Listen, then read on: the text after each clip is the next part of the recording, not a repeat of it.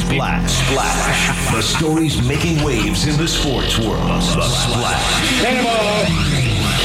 Cannonball coming. The Splash, brought to you by Presidential Pools, Arizona's #1 pool builder. See why at presidentialpools.com. The Suns have a little time to breathe following Sunday's win over the Lakers at Footprint Center. They will not take the court again until Thursday night, which might be tomorrow. It might be 26 nights from now. We don't know. Right, we don't know. The Rockets come to town for the first of back-to-back games for Phoenix. The teams just met last Friday in Houston, with the Rockets taking a 114-110 win. Suns were in the news for a different reason on Monday. Shams Charania of The Athletic reported that Phoenix will host the NBA All-Star Weekend in 2027 and that they were in the final stages of securing that honor from the league. If it comes to fruition, it will be the fourth time the Valley has hosted the event. First one in 75 at Veterans Memorial Coliseum.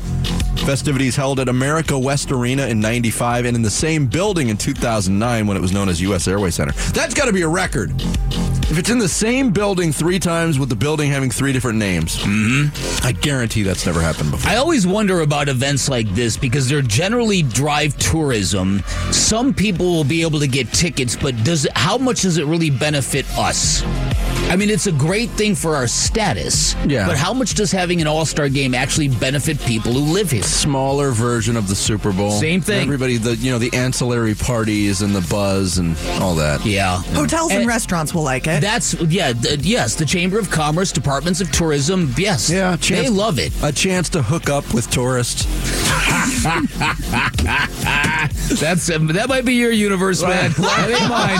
That ain't my world. Last night in the NBA, a light night on the schedule. Only 4 games. Toronto surprised the Pacers in Indianapolis, 130-122. Brooklyn had no problems with Memphis, 111-86.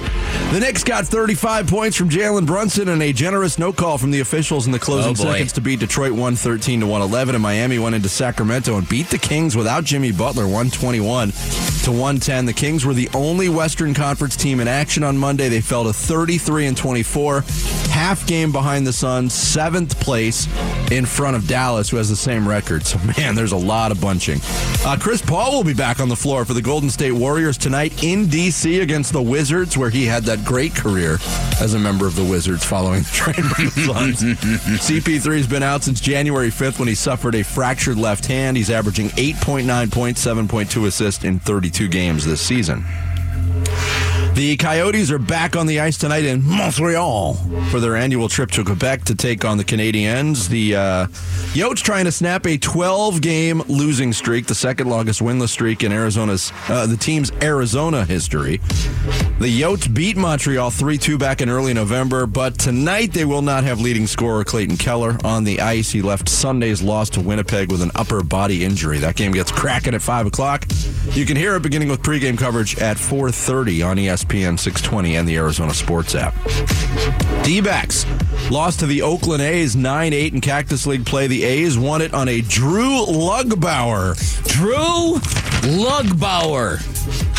Lugbauer can do it to anybody. I've always said. Walk-off home run in the 9th. Jordan Lawler had a solo shot for the D-backs. Christian Robinson had a 3-run homer in the loss. Arizona hosting the Texas Rangers at Salt River Fields in a World Series rematch of sorts. First pitch will be thrown at 1:10 with the newly acquired lefty Eduardo Rodriguez on the mound making his spring debut. Don't pitch to Corey Seager! Good advice. Drew Lugbauer. What did Jack do on that Titanic when Lugbauer says, "Paint me like one of your French girls"? Oh boy, Drew Lugbauer. We can edit that out of the podcast, right? Okay, that's fair.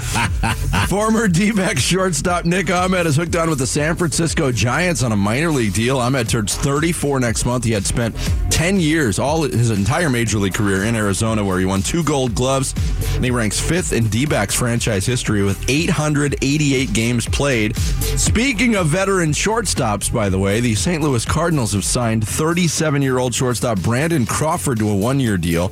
He had spent his entire career with the Giants, 4 Gold Gloves, 3 All-Star appearances, 2 World Series rings, and 1 thorough hair washing in that entire time. Oof.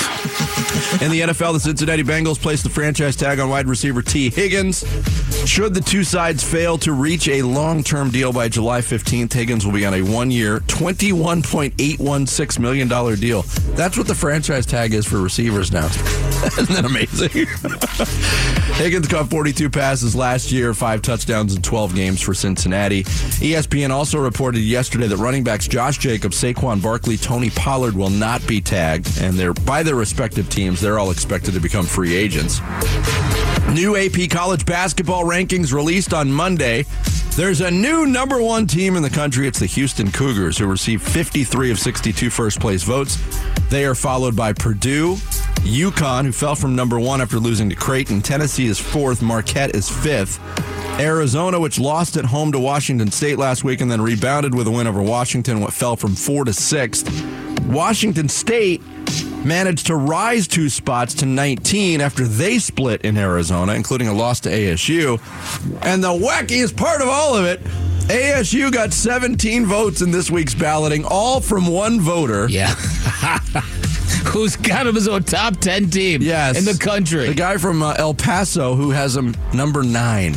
Got to be a drop-down error. I was trying to figure it out yesterday whether he mixed up Arizona and Arizona State. That didn't happen.